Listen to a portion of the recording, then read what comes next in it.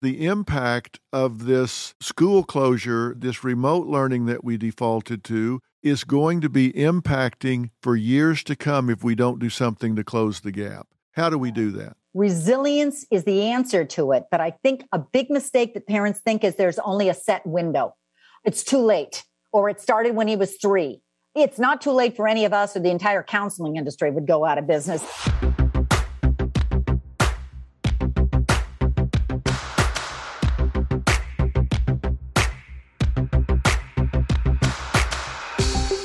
Meghan Trainor. Listen, let me tell you a little about her before we start talking to her. She first made history with her Diamond Certified Smash single, All About That Bass.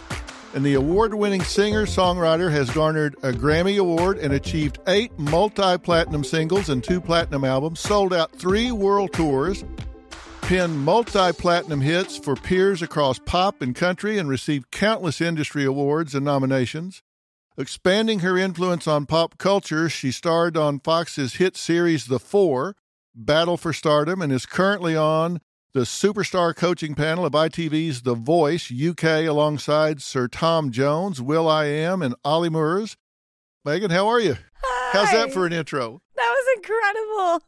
That was my dreams. Wow. Yeah. I mean, if you're all listening out there and you don't know, I'm the biggest Dr. Phil fan in the world. So this was like my birthday dreams and a bucket list for me, just to get to talk to you for an hour is pretty sick. And hearing you say all those words, like my heart just stopped for a minute and now it's back. Listen, think about that. You've done a lot of stuff. It's crazy how you can like forget all that too, or forget a lot of it. And like, I mean, this is like, it's crazy because like you're my favorite person ever, and they're like, what would you ask Dr. Phil when you get to talk to him? And I'm like, the only thing I could think of is like, hey, how do I be not so critical on myself? Like when you read all that stuff, I just like forget it all, and I go back to like, no, you're not good enough, be better, and work on yourself every single day. You've been pretty transparent about your feelings, anxiety, depression, the doubts that we started talking about in the beginning. Have people talked to you about that? Having your fans and stuff like that? Because that seems to me to be hugely inspirational. Because people look at you and say, if she can talk about this, deal with this, and overcome it, then I can. Yeah. I just like was uneducated about all of it. And my parents were too. Like when I heard anxiety, I thought people would just be stressed out. And I just didn't know what it could actually physically do to your body. And after the vocal surgeries and I remember it was a month after my vocal surgery, they scheduled an Ellen performance. And I was like, guys, not going to make it. They're like, we'll be okay. And I'm like, I don't think you understand. And I was so scared that in my vocal like training, getting back into it, I had days to get ready. I was bawling my eyes out. And I think it started then. And I started getting the physical feelings where you feel like you want to run to the bathroom, or your back is lit by a flame, or you have a fever and your temperature's fine. Like, you know, those physical things where you're like, it's crippling. Like I can't get through work today because my body's dying on me and I don't know what's going on. So one night I kept being like, there's something wrong with me, but I'll figure it out. And one night after dinner, I thought I was having an allergic reaction, and I went to the emergency room and was like, my throat's closing. Panic attack. And they were like, okay, so we've checked you out and this is what we call a panic attack. And I was like, no. If you just look right yeah, just there, look in here. It's closing. And the sweet guy was so nice to me. He felt so bad because he knew I was just clueless.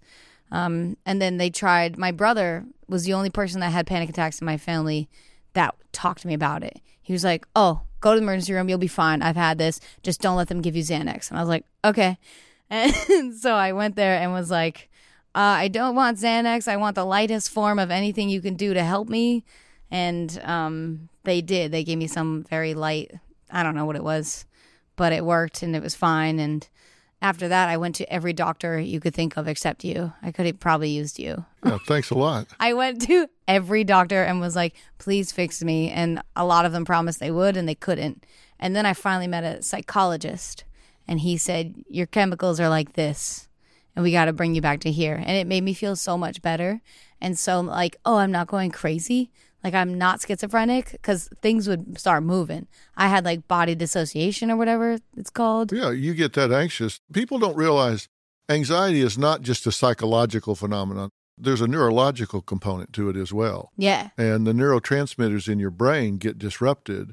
And it's like being on a racetrack with no exit ramp. It just is going and going and going, and you can't do anything about it. Yeah. He said stuff that finally made sense. He was like, there's a fire alarm in your head, and it's just going off for like no reason. Like, that was like the best thing he could have ever said to me. And I was like, yes, that's how I feel. He's like, when there's like actual danger in front of you, and that's how intense it gets, your body's telling you that's happening all day long when it's not. And I was like, cool, fix it. What do we do? Well, you've got a recorder in your brain called the amygdala. That's what it is. Yeah. And he's so smart. So it records this, and then whenever you hit that play button, something will trigger it, and it's right there. My back's on fire. Yeah. Why is your back on fire? I don't know. I used to like not be able to talk about it because it would bring it back. Yeah. But I feel like I beat it, and I accomplished so much and I got back into my soul. It's like my soul left for a minute, and now it's back in my body. Yeah. See, people don't realize we have one arousal system. It's the same system if you're excited at a ball game. Yeah. Or if you hear somebody behind you in a dark alley. Mm-hmm. Or you're all excited at your wedding. We have one arousal system. It's the same thing, same chemical, same arousal. It's just how you label it. It's exactly the same. If you're at the football game and they score in the last second, you're, hey! Yeah. That's exactly the same experience you have when you have a panic attack. You just labeled it differently. That's crazy. Isn't that something? That's crazy. And like what really like was tough going through it was the industry people understood me. Like my lawyer understood me and my management, but my best friends, my family, like my mom didn't know what was happening. She hadn't gone.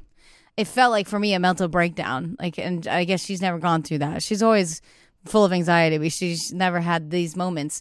And when I would text her, like, I'm going to the emergency room because I can't breathe again tonight, she'd be like, nah, come here, I'll rub your head. And I was like, no, I need an oxygen tank or I will die. Like, this is it for me.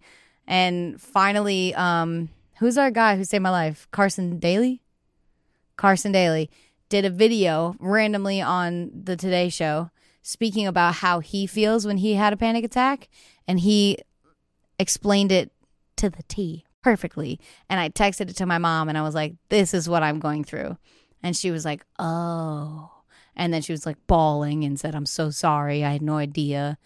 And then I realized like, oh, this is what my fans have been talking about for years. And this is what they mean of like, I can't go to school. I'm miserable. And when parents come up to me and say, my kid was so suicidal until your song came out. And I was like, my 3-minute song can fix this, whatever's happening to me. I was like, well, let's write some more.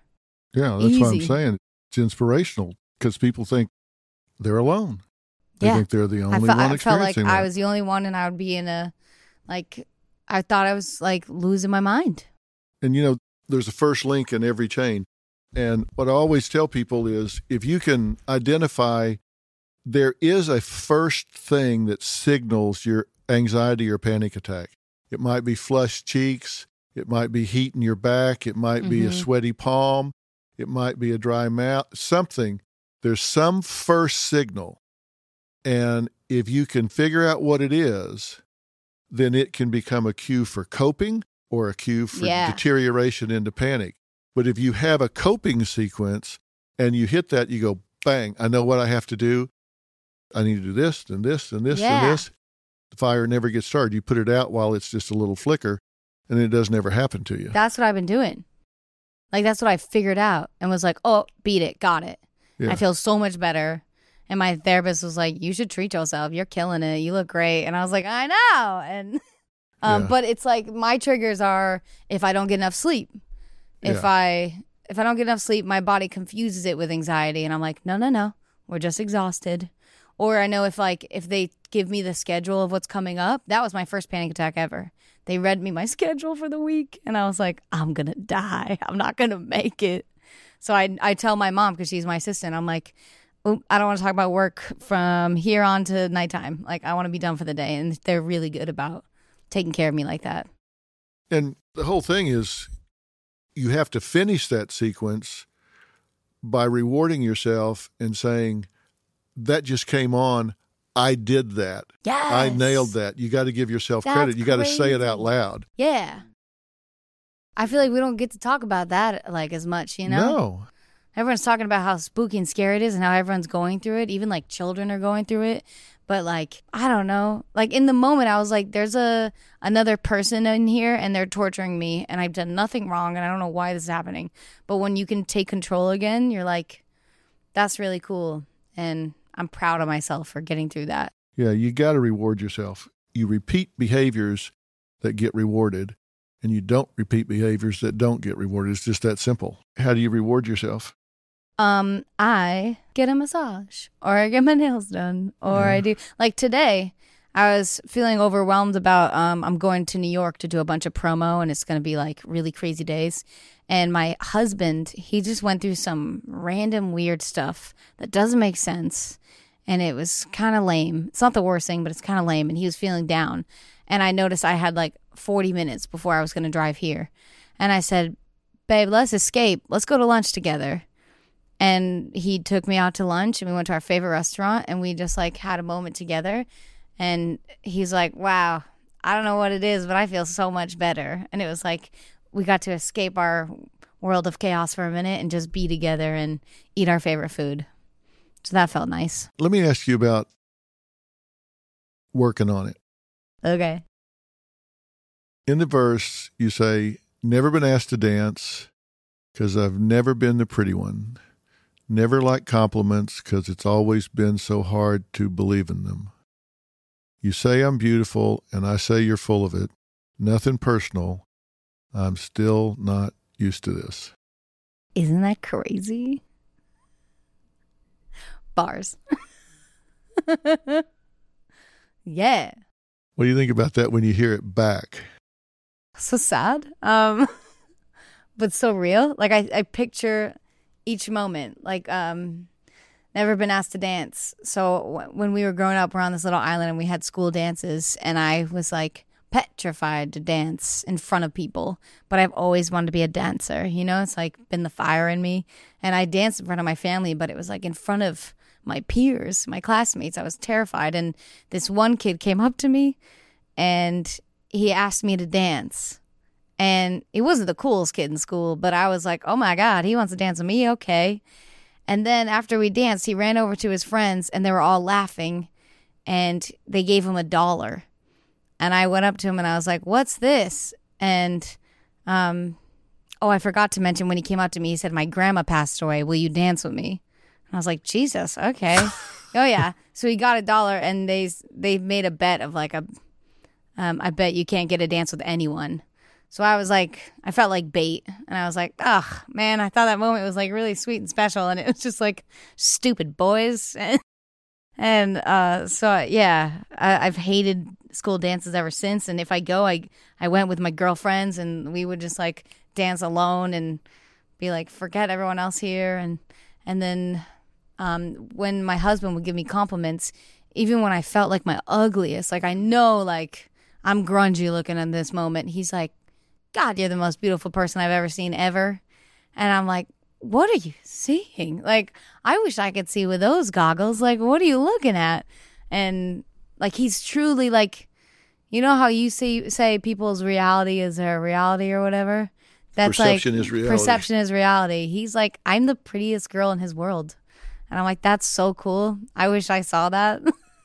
And I work on it and he'll stand in the mirror with me and be like, look how beautiful you are. And I wanted to put it in a song. They say love sees not with the eyes. Oh, that's cute. Yeah, it's true. I think that's what it is. It's like the kid worships me and I worship him just as much. but I've never felt like that. No one's ever looked at me like that. Then I was like, we should get married. You better keep this one. Better keep this one around. Yeah. He's a good one. He's great. Discover why critics are calling Kingdom of the Planet of the Apes the best film of the franchise. What a wonderful day! It's a jaw-dropping spectacle that demands to be seen on the biggest screen possible. I need to go. Hang on. It is our time. Kingdom of the Planet of the Apes. Now playing only in theaters. Rated PG-13. Some material may be inappropriate for children under 13. The first page of a book never tells the full story. And those news alerts and headlines, like the ones we get on our phones, don't even scratch the surface of what the story is really all about. Stories are like people, multi-layered and complex. It takes some digging to find the truth, but when we find it, it can change our world. We like to dig. The news on Merritt Street. Essential television. Nikki Glazer, one of the funniest female voices in comedy today. You've probably seen her because she's been hitting the clubs for over a decade across the country. She's the host of 3 hit podcasts. She has been honing her shockingly honest, no-holds-barred style of comedy. It takes a different breed of cat to do what you do. Yes, it does. I do believe that all comedians, and I don't know, I would like to hear your take on this. It comes from a place, at least for me, of not feeling loved. And so I need to perform and hear back constantly validation. Like, we like you. Ha ha ha. Ha ha ha. It's not like I play a song for 4 minutes and then applause at the end. I need laughs and validation every 5 seconds. And so I think it came from a place for me, at least, of just wanting to be seen, wanting to be loved from strangers anywhere I could get it. And thank God for that, though. Thank God for my low self-esteem as a child. Well, it let's talk about that, because there were a lot of reasons that I was really excited about doing this. And one is, I think you're a huge talent, and I think you do a great job on stage. But what I love about you is you have no filter. I kid you not, guys. What you see with Nikki is what you get. She has no edit button and is willing to be totally authentic. It's not like, hey, I'm Miss Glamorous Hollywood. You have a willingness to be completely, shockingly honest about everything. But at the same time, you say, I'm like really insecure and need feedback every 5 seconds, but yet you have the courage to be completely honest. To me, that's a contradiction.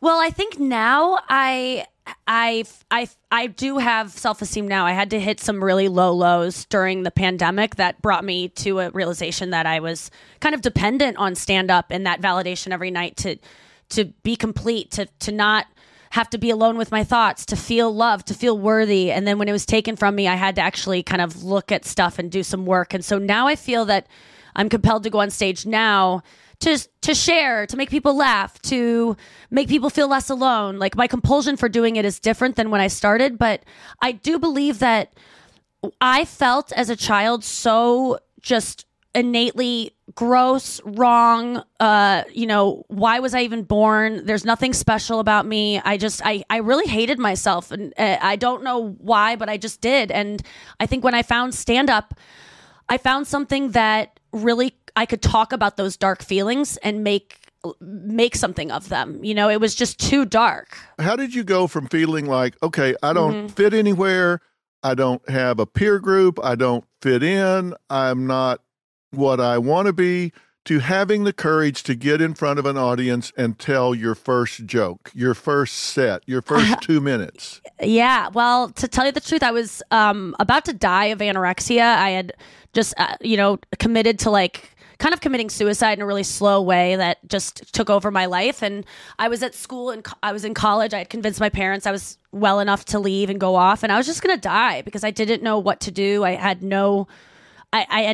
no willingness to be open to my life, to eating again, because I just didn't see what I was going to live for. I always wanted to be an actress. I wasn't good at acting. I didn't get into theater school. All the things I wanted to be didn't happen for me. I got really good at dieting, and which turned into something that I could not control any longer. And my life was hell, like starving all day and not knowing how to stop, everyone being mad at me. But when I went to college, I was so scary looking. I looked so terribly thin, and everyone was so worried about me. I had to create a person. I had to just make myself larger than life so that I could make friends. I didn't want anyone to be worried about me anymore, but I couldn't gain weight. So I'd wear baggy clothes, and I was just funny. I just laid into look over here, not here. And then I started hearing, you should be a comedian. And I was just desperate for anything. So I Googled female comedian. I saw some comedians that I just thought, oh my God, they're just being so honest. And I think my problem was I'd never been able to be really honest about the stuff I struggled with. And I thought maybe this is an outlet. And then I ended up being pretty good at it. And it was the first thing that I was like, oh, I have a knack for this. And so the first time I went on stage, I just made a decision. I got to figure out this eating disorder because I finally have something I want to live for. And so I started, I just sought treatment. And then, I got over anorexia, but then it just turned into many other eating disorders that were more manageable and less noticeable over the course of 20 years. So you just had symptom substitution. You just switched them for other things. Oh yeah. That's all I do, Dr. Phil. I quit drinking 10 years ago. Then I smoked pot. Then I quit smoking pot. Then I start getting in the food. I was bulimic. I've been, intermittent fasting, which I call adult anorexia. I've tried everything. And then I think when the pandemic hit, that's when I was like, you and then workaholism. I just was doing podcasts and sets every single night. I never was home alone. I was never alone. And when the comedy clubs were taken from me in March 2020, I got desperate. And that's when I really sought out recovery for my suicidal thoughts, my overall depression, and really my eating disorder that I had turned into this very manageable thing that I talked about openly, but really didn't get that honest about. And since then, the recovery of that has opened up this new honesty for me. Cause I think that I always thought I was a very honest person sharing about my sex life. I mean, that's kind of what I'm known for, is oh my God, she just talks so openly about her sex life. I don't know. I think that's a rebellion because my parents didn't talk about sex. So that's me going, well, I'm going to get on stage and talk about it. And I was always very scared of sex. I talk about sex all the time in my act, but I didn't lose my virginity till I was 21. I didn't have a boyfriend till I was 24, and then didn't have a boyfriend that didn't have another girlfriend till I was 29. I mean, these are I talk about things that I'm scared of, and but now I actually feel like I can be completely honest now, which is almost scary because you always want something in your back pocket that you're holding on to be like, this is my truth. But I'm kind of I'm not, there's nothing shameful about my life anymore. And if there is, it's okay. Well, what happened to you during the pandemic? The comedy clubs closed. You had to spend a lot of time with yourself. Did you really start spending too much time with yourself and things started creeping up on you? What happened? Yeah, I was living in New York and LA back and forth, so busy all the time. And I was getting ready to kind of maybe go to rehab or something because I was just exhausted. I was about to have a show on E, not the one I'm having now. The one I have now is a reality show. This was going to be a talk show. And it was coming out in May. I wasn't ready for it. It was 10 episodes. I didn't have enough time with my tour and my podcast and my radio show to even commit to making this show good. So I was so nervous about that. And I remember begging, please, can something just take me out of this? I wanted to collapse from exhaustion, but it wasn't happening. And then the pandemic hit and I was like, thank God I don't have to do that. But then I had nowhere to, I already knew I didn't want to be alone. I had my own apartment, but I just said, I'm just going to go hang out in St. Louis with my parents and stay at their place. What a great opportunity to just hang out with them. And that turned into 10 months. I just never wanted to leave because I was too scared of being alone. And also I had it made me realize this is when I could really use a husband or a partner or it is during a worldwide pandemic where I don't want to be alone and I want comfort. I want to touch someone. And I remember one morning was the day it dawned on me. I woke up and I looked in my bed. I had been binging all night in bed. And I looked and I was like, there's never going to be a man in your bed or whatever you want in your bed because there's rappers in your bed and you have to wake up every morning and collect all these. It's like, that was the moment I was like, this is why I'm living with my parents at 35. When I have the money to live on my own, this is it. This eating issue you have, you finally need to look at it. It's so loud. You can't distract yourself from it anymore. And that's when I just decided to give up and just do what someone else told me to do, which is not easy. You and I were talking the other day, and I said, I don't have the need to be loved by strangers. And you were saying, oh my God, really? Because I do. Yes. Do you have the need for people to know you're successful? Because you do a lot of things that people probably don't know. You're right, Dr. Phil. I do so much all the time, but I'm not like someone who brags about it or who posts about it. Like, I sometimes look at my life and I'm like, God, you did so much stuff this week, so many cool TV things, met so many people. Why aren't you posting about this to share it? I think I do it because it's for my parents, kind of. I want them to be proud of me. I'm always telling my parents are kind of like the ones that I brag about these things. I want them to be proud of me. I think getting on TV was a way to get their attention in a way that I maybe didn't feel I got as a child. My mom watched TV a lot, so I was like, okay, I'll just get up there to get you to like care about what's going on in my life like you do the housewives. So I think that was a reason for it. Well, that's not unhealthy, though. The fact that people in our lives that we want them to be proud of us is not unhealthy. Yeah. Okay, good. You don't think it is, do you? No, I just feel like, I guess there's a part of me of what would I be bringing to the table? I don't have kids. My sister has kids. Like, this is my thing, and that I got to keep it coming. But I also, they're so talented and funny that it was the greatest thing that I could do was creating this reality show that was born of me living at home and being at my parents and being like, what am I going to do next? And I'm like, these guys are hilarious. I was putting them on my Instagram and everyone was like, more EJ and Julie. So I'm so grateful now that I am in a position where I was like, okay, let's do a show, and E bought it. And now my parents are going to get to, my dad's always been a performer and never really pursued it because of just wanting to be able to support a family and not take on this risky business. But now people are going to see how talented he is. It's very exciting. You did 8 episodes, right? Yes. So describe it and tell people what they're going to see. Welcome Home, Nikki Glazer, which is about me moving back home to St. Louis, and it's not going to be filled with the kind of maybe drama that you want and the fighting and those explosive episodes, but you're going to get real honesty and just a family that loves each other, that is figuring out how to communicate, and me, who is trying to begin a relationship again with her ex-boyfriend who also moved back to St. Louis at the same time. So it's very interesting that this show it wasn't something I orchestrated. It really, the camera showed up and I said, okay, well, this is my life right now. This isn't kind of the show I pitched, but this is what's going on with me right now. Okay. And I did everything I could to make it as an honest representation of my life as possible. So what you're seeing is really my life and the state of my room and everything else. You were telling me the other day, you thought, okay, I need to clean up my room. And you thought, no, not going to do it. No. I think that so much of my lack of self-esteem as a child, I was obsessed with pop culture, obsessed with celebrities. I would have done celebrities could have done such a service for me if they would have just shown their imperfections a little bit more. And so I feel it is my duty to show it like it really is, because there's nothing that makes you feel better than seeing someone's bathroom that's a mess that you might project some perfection onto and go, well, at least I'm not that, or, oh my God, she does that too. I'm just trying to give the gift that I really could have used as a young girl who just judged myself so harshly and continue to do so. And so it was really an experiment in me trying to put myself out there in a way that might make me cringe, at times, being like, oh, come on, you couldn't have put on you couldn't have put on some under eye concealer there.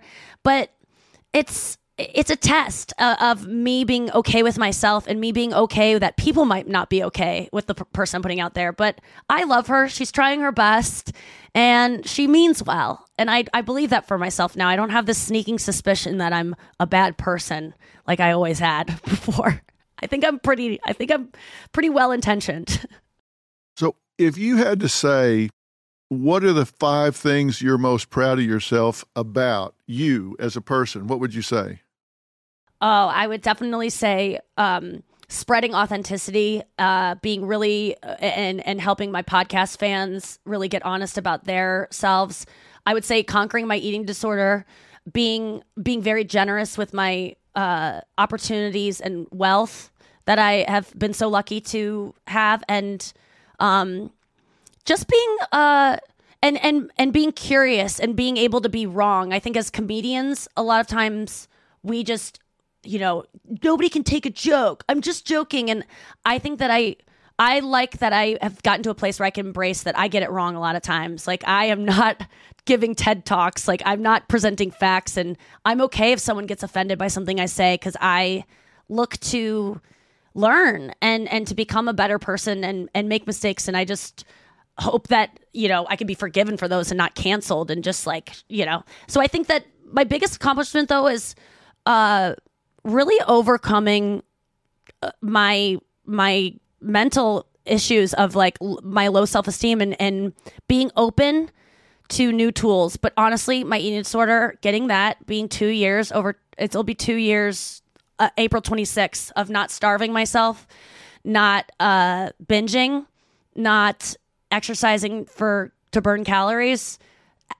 Being able to say that is, I suffered with an eating disorder for 20 years and never once went a week without starving myself or overeating to the point where I was sick. And so now that if I can do it, anyone can do it. And so I think that's my biggest accomplishment, because it's opened up a whole new world to me just in these past 2 years of that. And I think, that's probably been my biggest one. And it's not one I really talk about that much because it's so personal and so messy. But I like to say that because I always thought, when I would hear people talk about recovering from eating stuff, no, theirs is recoverable. Mine's not. I'm special. And I'm telling you, if anyone out there is struggling with any kind of eating issues, you can recover, because you are special, but you're not special. You're not uniquely terminal, you're the one that's not going to get cured. It's possible. Charlemagne the God has also just written a book called Shook One, Anxiety Playing Tricks on Me, and it's been out for just a little while. He is already a New York Times best-selling author. His first book was Black Privilege, and his current book is Shook One. Yes, sir. And guys, I've read this book. In fact, I marked stuff up. And it looks like a church Bible the way you got it marked up. And I've got things marked all through it. And I got to tell you, I had him on my show. One of the things he said is that he's not an expert. He's just got life experience. But let me tell you, he's used that life experience in a very insightful way. So if you haven't read Shook One, I stand by this book. I recommend it. I think that it is insightful. I think it is inspirational. And I think you will find things in here that will change the way you approach the challenges in your life. And I think you will bitch less and whine less after you read it. Because seriously, you had chances to go lay down and whine about shit, or you could just get up and go do something about it. And you got up and did something about it. Yeah, that's why I say, you got to use that fear as fuel. You got to use that anxiety as fuel. I had every reason to just give it up, cash it in. But those options of, being broke, sitting under the tree, being in prison, or being dead really scared me. And when I started to get in a lot of trouble and, some of those experiences started to happen to me, my father would always say that if you don't change your lifestyle, you're going to end up in one of those 3 places. So yeah. I was shook to death. They always say smart people learn from their own mistakes. Wise people learn from the mistakes of others. I made some mistakes myself, but I saw some of those mistakes really affecting people to the point where I was like, yo, my father was absolutely right. That's why the best advice I can give kids, man, is listen to your elders. Because everything that we could possibly think to do, they've already done. Tell me about anxiety for you. You said you didn't know anxiety was a thing. You didn't know it was a mental condition, an emotional condition that was treatment worthy.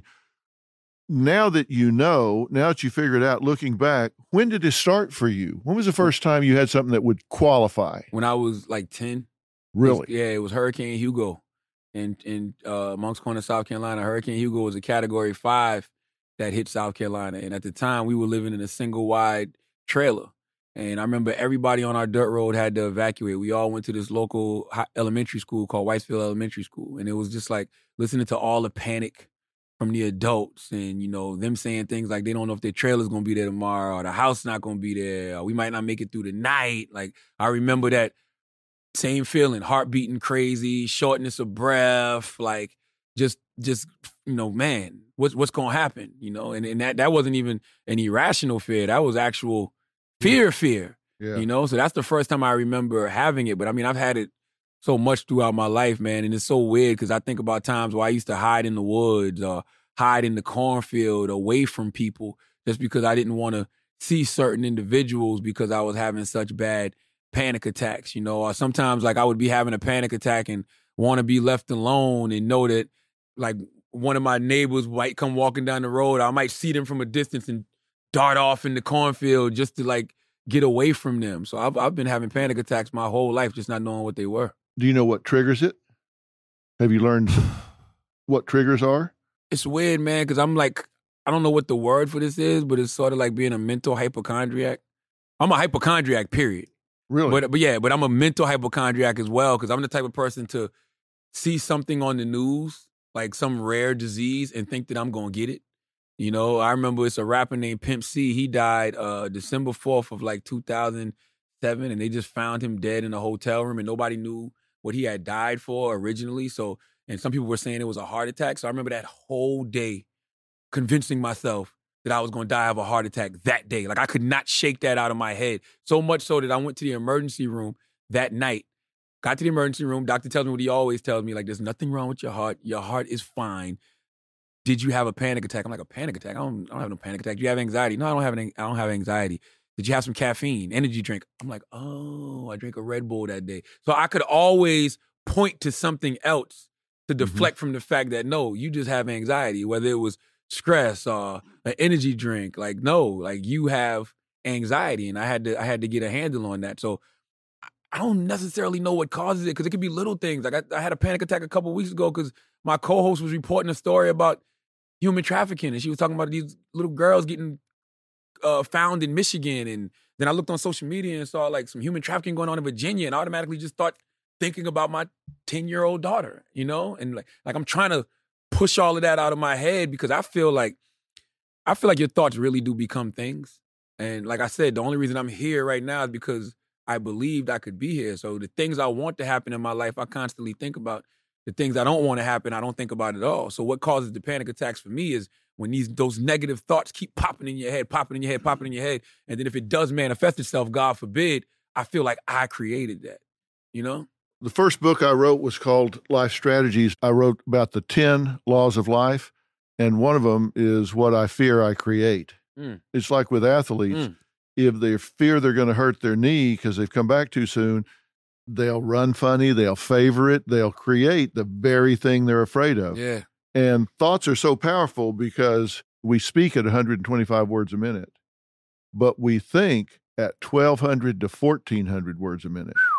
It's like a kid going through the cafeteria, some 8th grade girl, and she hears some girls say, she's fat, she's got a fat ass or whatever.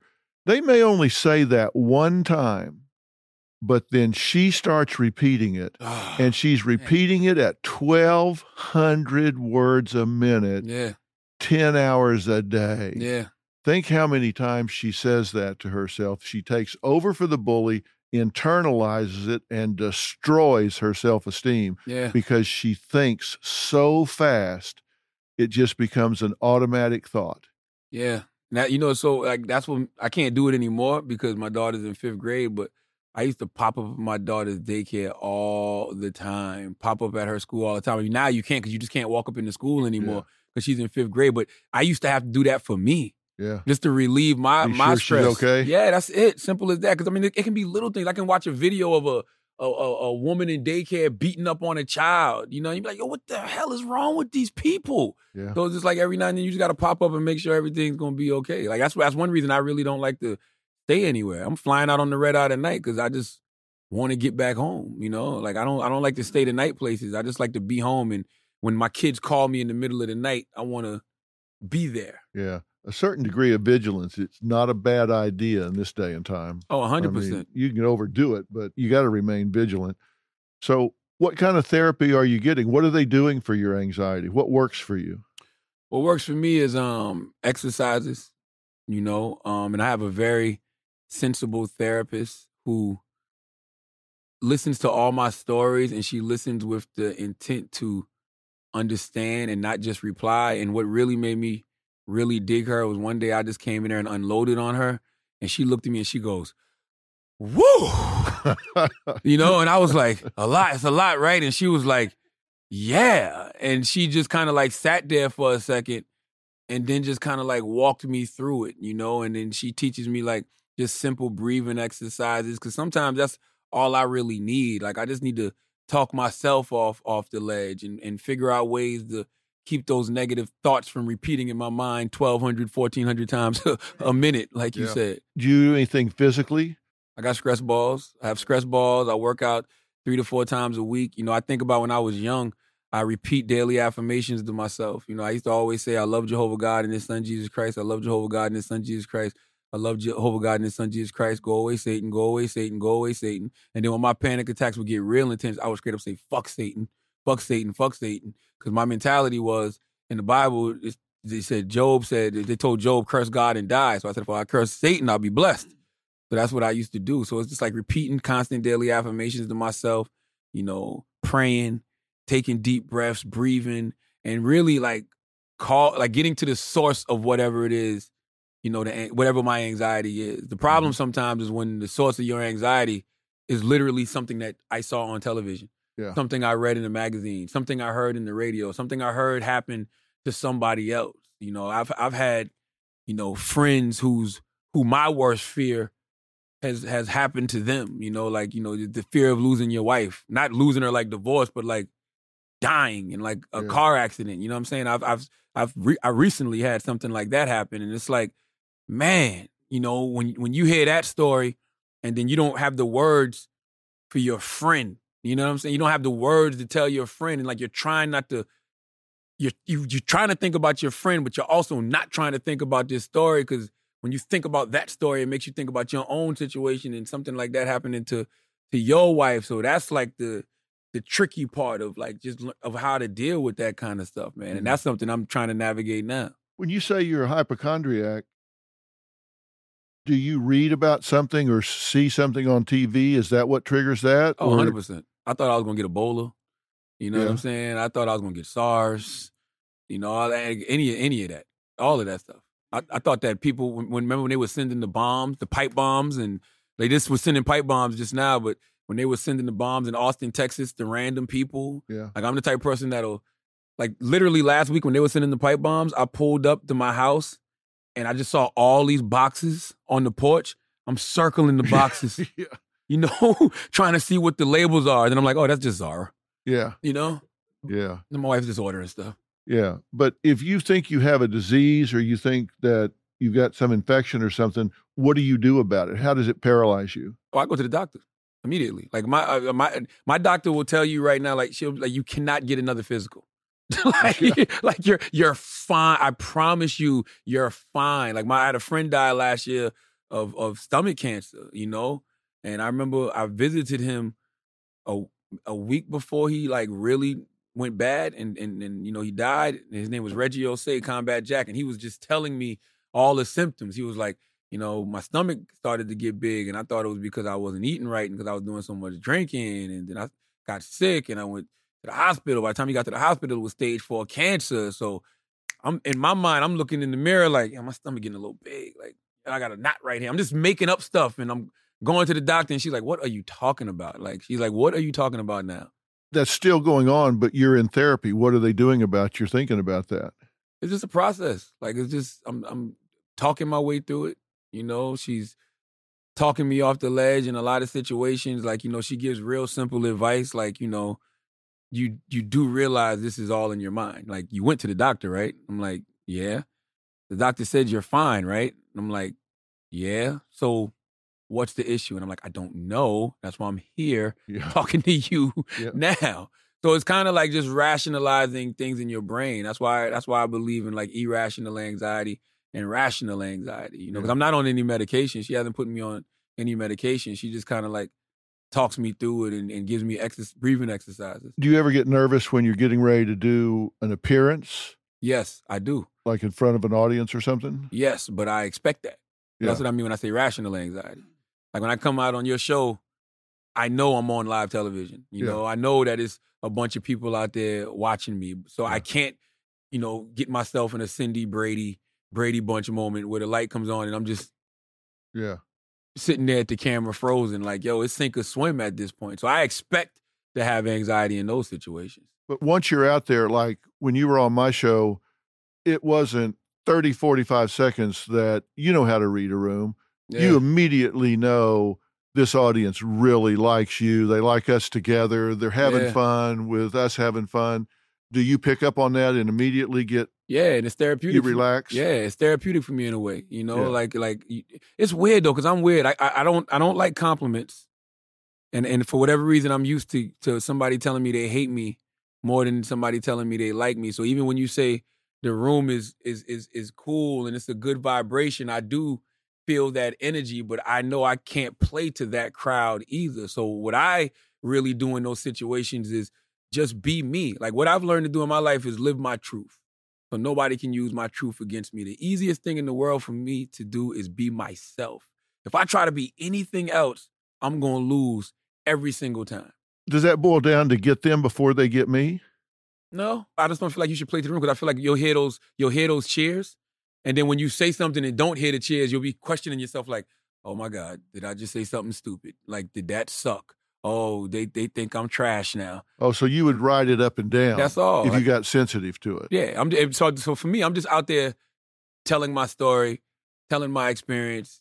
You ask me a question, I'm answering it. However the crowd reacts is how they react. Like I can't play to the crowd and try to get a laugh from the crowd or try to get a oh from the crowd or any of that. Like I just got to tell my story. Yeah. But you understand when you are being truthful and you are being authentic, you know that plays. Oh, absolutely. You know, people know the truth when they hear it. I feel like the universe responds to honest people. That's why I'm always truthful, even whether it's good, whether it's bad, or whether it's ugly. That's why I have no problem sharing any experiences from my life, you know, because I just feel like I said earlier, like I feel like you go through certain things because, you know, God is working through you. He's making you go through certain things so he can work through you to reach other people. Dr. Michelle Borba, internationally renowned educator, recognized for her solution-based strategies to strengthening children's character, their resilience, and reducing peer cruelty. The impact of this school closure that we've had, this remote learning that we defaulted to, is going to be impacting for years to come if we don't do something to close the gap. How do we do that? Well, number one is resilience is the answer to it. But I think a big mistake that parents think is there's only a set window. It's too late, or it started when he was 3. It's not too late for any of us, or the entire counseling industry would go out of business. So first, we add it to the plate. And second of all, we start chunking this whole thing called resilience. When I was writing Thrivers, my goal was to look at 7 traits that are highly correlated to success. Not every kid needs all 7 of those. Can you tell us the 7? Oh, sure. It starts with confidence. Confidence is knowing your strengths. And let's help our kid focus more on their strengths as opposed to their weaknesses. 77% of the time, we try to fix the kid as opposed to help them learn where you're going with your strengths. You know, the simplest thing that Emmy Warner discovered? Many of the children who really had extreme adversity in their life had a hobby. And the hobby, I didn't make a difference. It was guitar or books or hiking. They would go to that to decompress. Dr. Phil, when I was interviewing kids and said, what's your hobby? Many of them looked at me absolutely dumbfounded. Who's got time for a hobby? So that's number one. We've got to start with that. Maybe we start being talent scouts. We walk around the house and we look at tuning into what our kids are good at as opposed to what their weaknesses are and start pointing that way. Another one would be empathy. We need social competence. We know that many children who are resilient have ability to connect with others. Now we've got loneliness factors and social competence and empathy is made up of social skills. So if that's the part that's low, then let's start focusing in on how to help our kids get along. The third one is every kid in the world needs self-control, coping strategies, how to get rid of that stress so it doesn't become so darn unhealthy. There's at least 30 strategies in the self-control strategies, that chapter on how to help them. So you find one. Here's another thing that kids said, Dr. Phil. They said, I know you're teaching us self-control strategies, but it's not like a one-time course in a health unit. You got to give us a repertoire of stuff that we can actually do in the here and now. Then we got to practice it. Like on the show, I was teaching Kira the 1-2 breathing, which is so simple. As soon as the stress comes in, when you start identifying what your stress signs are, you take a slow, deep breath from real deep in your abdomen, like you're riding up an elevator. Keep focusing on the breath, hold it, then slowly let it out. The exhale is twice as long as the inhale. Kids said that really works, but unless you help us practice and practice and practice and practice when we're calm, it doesn't kick in. What Dr. Borb is talking about here, a 1-to-2 ratio of inhale and exhale, is not as simple as it sounds. It has to do all the way to the cellular level of the exchange of oxygen and calming yourself down. So you can hear something like that and go, oh, yeah, you had some lady on there talking about breathe slow. No, she's talking about regulating yourself. It's almost meditative. It causes you to really slow down and exercise control in the face of stress, which, again, as I said earlier, you observe yourself doing. And that's just one of several things that she talks about in this chapter on self-control. I said she wasn't a theoretician, that she puts verbs in her sentences. This chapter on self-control puts your child back in command of their ship. And I can't tell you how important role-playing is. If you take these things in her self-control chapter and you actually role-play this with your children so they practice it and do it, this can be an absolute game changer. Oh, I thank you, because you also nailed something else on that one that I think we're doing wrong as parents. We tell our kids these things instead of showing them. Any skill is better if you show it, not tell it. Then you do it over and over again. With little kids, go teach the teddy bear. For bigger kids, go teach someone else. For bigger kids, bigger when teens, they roll their eyes at you and I'm going, come on. The most elite forces in the world called Navy SEALs. This is what they do. You can do this. All you need to do is keep practicing and practicing. The exhale's got to be twice as long as the inhale. Yeah, and these Navy SEALs, they don't do it till they get it right. They do it till they can't get it wrong because their life depends on it. There you go. That's it. I think the other thing with parents when they're stressed is, oh my gosh, how am I going to feed that in? I got so much other things to do.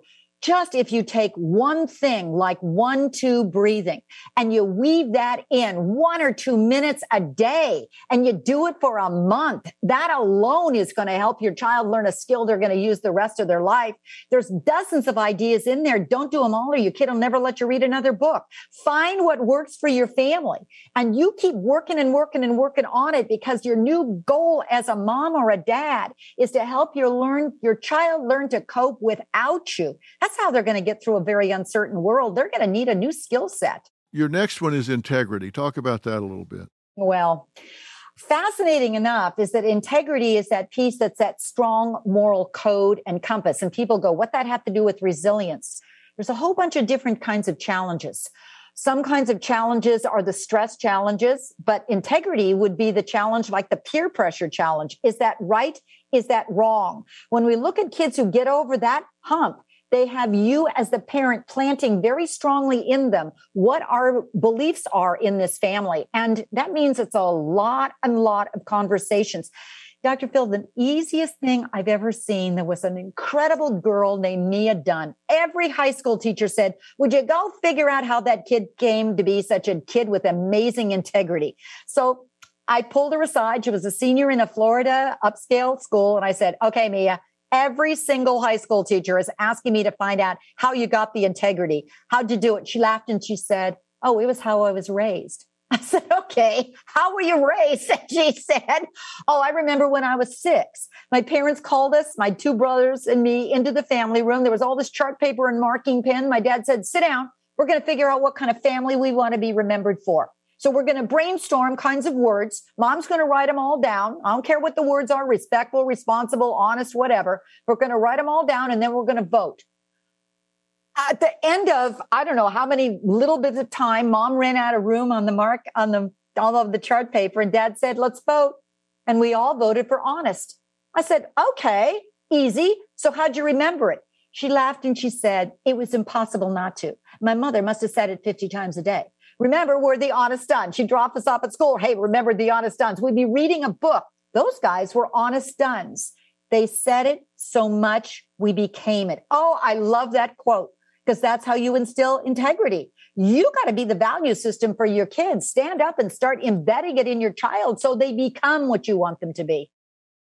Yeah, it's so important that you have rituals and traditions in your family, and they take pride in that, where you just say, we just don't do that. We do this. And that's so important for their identity. So important.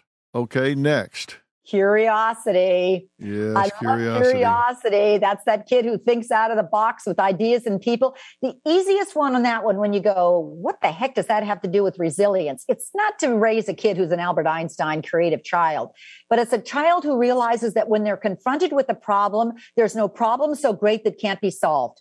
And that's what you're looking for agency. The easiest way to do that from this moment on is when your child comes home or he's sitting there with a problem, don't solve it for him. Instead, what's bugging you, sweetie pie? Say it. And then you teach him the simplest thing that there is called brainstorming 101. Keep a poker face, because some of the ideas they come up with are going to be off the chart. But what's one thing you could have done? What's another thing? For a kid who goes, how long do I have to do it? For 1 minute till the sand runs out. But if you keep brainstorming and then you're all done and you go, okay, now get rid of things that aren't safe, wise, or responsible. What's the one thing you're going to choose? Good. Now let's create the plan.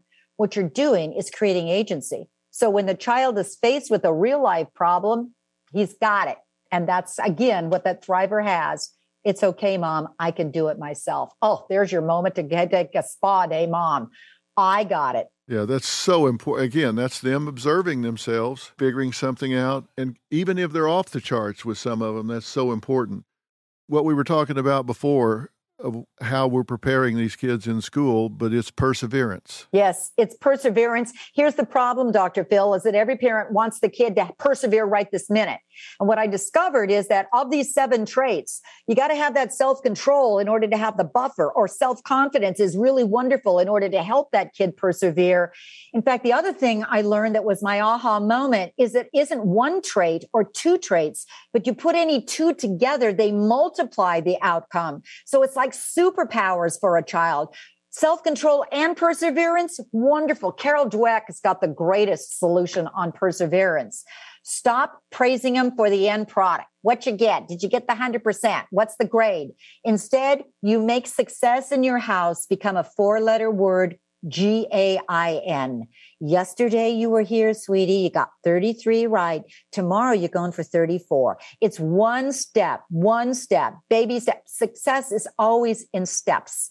You never win the gold medal tomorrow. You win it in little teeny increments along the way. And that's the goal on perseverance. So wonderful on the science that tells us how to help our kids hang in there and not quit. The last one you mentioned is optimism, which is so important. You're watching a group of kids who have been every day for the last 2 years turning on a TV set and seeing how many people died today. Now you've got a live feeds of a horrific war. You've got images that are really impacting our kids. And many of them say, I just feel hopeless.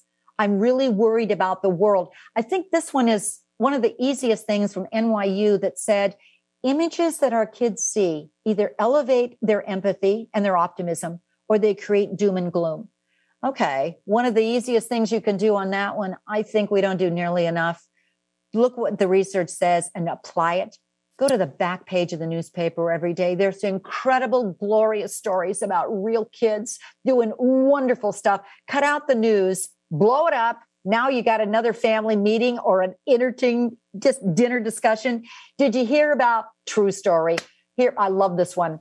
The 2 kids in Ohio, they were so worried about the neighbor next door Empathy 101, because she's 80. She's all by herself, Mom. She's so lonely. Can't we do something? What can you do, sweetie? I love Mommy. What can you do, kids? Can we drag our cellos to her porch and do a cello concert?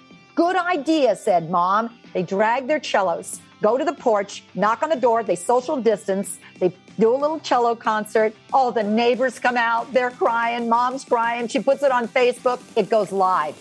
What happens is the virtual of all the rest of the children in the world look at it and go, I can do that too. You're elevating their heart. You're seeing tuba concerts in Sacramento, flute concerts in New York. We've got to show our kids the good stuff that's doable. Now they put it in their hearts. They've got the agency. That's what builds hope.